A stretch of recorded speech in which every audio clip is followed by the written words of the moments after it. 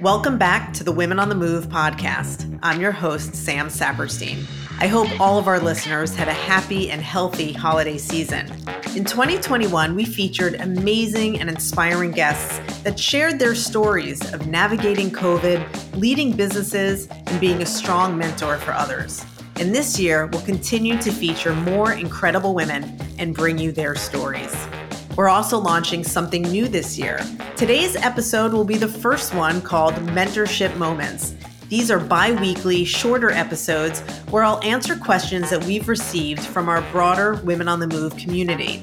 The questions are designed to help our listeners advance both professionally and personally. Mentorship and sponsorship are two things that I'm very passionate about, and I've spent much of my career pursuing these topics by learning from others and helping others as a sponsor. I'm so excited to share advice with all of you, so look out for these episodes every other Thursday.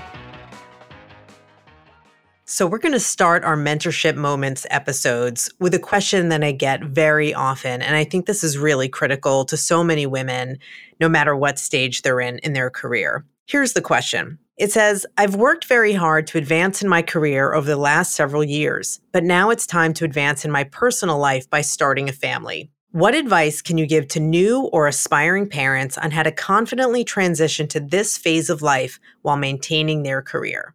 This is a really important question to so many of us, myself included, and I really want to share just 4 pieces of advice around this one. First of all, my advice is around timing. Have children when it's best for you and your family. I think it is really hard to get the timing perfectly right, and there's no perfect time for you to have a family. There's pros and cons to having children early and to having children later. If you're having children at a young stage, it might not be the best for your career in terms of your ability to have a lot of flexibility for yourself, but it might be a lot better for having certain energy levels and just a lot easier from a biology perspective. And on the flip side, when you're older, you might be more established in your career and maybe have more control over your schedule, but it might be harder to have a family, and you might be surrounded by people at that stage who have older kids and more flexibility than you have. For me, having had children on the later stage, it was harder to have them.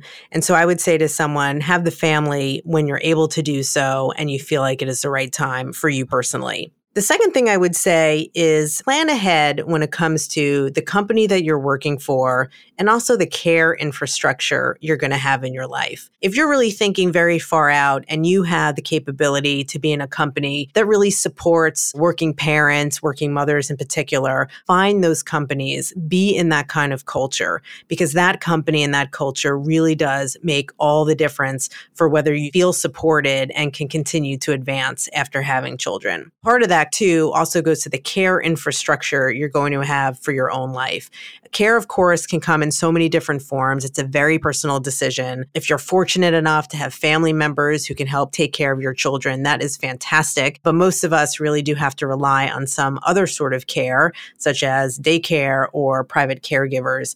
Think about what kind of care infrastructure you can have in your own life. And be sure to lean on others in your support network, whether that's your spouse, a partner, friends, anyone else who's helping you with caregiving responsibilities. The third thing I would say is when you are ready to go on leave, have conversations with your manager. Really dig down with that manager before you leave in terms of expectations. What will it be like when you're gone? Who will take the work on your plate? And how will you come back to work? What is that re-entry going to look like for you? Are you going to get all your work back? And if you're in a client-facing role, do you get all of your clients back right away? Are there times where you should ramp up maybe gradually before coming back to work? Maybe you can work a few days a week before coming back in full time. These are going to be so important to set the stage for you as you come back to work. And the more transparency you can have with a manager, the better. And the last thing I would say is that when you're going to have your children and start a family, realize that your priorities will change and must change.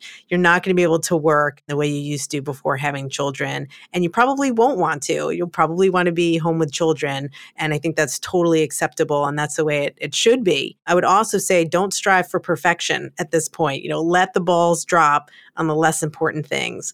The goal is to get 80% of things right, not 100% of things right, and don't put so much pressure on yourself to always be perfect, whether that's at home as a mother or in the office. Just make sure you understand what your priorities are and that they will change.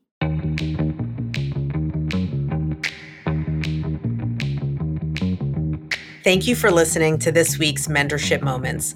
I hope you find the advice useful and helpful as you continue to advance in your own career. The mission of Women on the Move is to help women in their professional and personal lives. Our goal is to introduce you to people with great ideas, inspiring stories, and a passion to make a difference. If you enjoyed this episode, please rate, review, and subscribe so you won't miss any others. For JPMorgan Chase's Women on the Move, I'm Sam Saperstein. JPMorgan Chase Bank, N.A. is a member of the FDIC.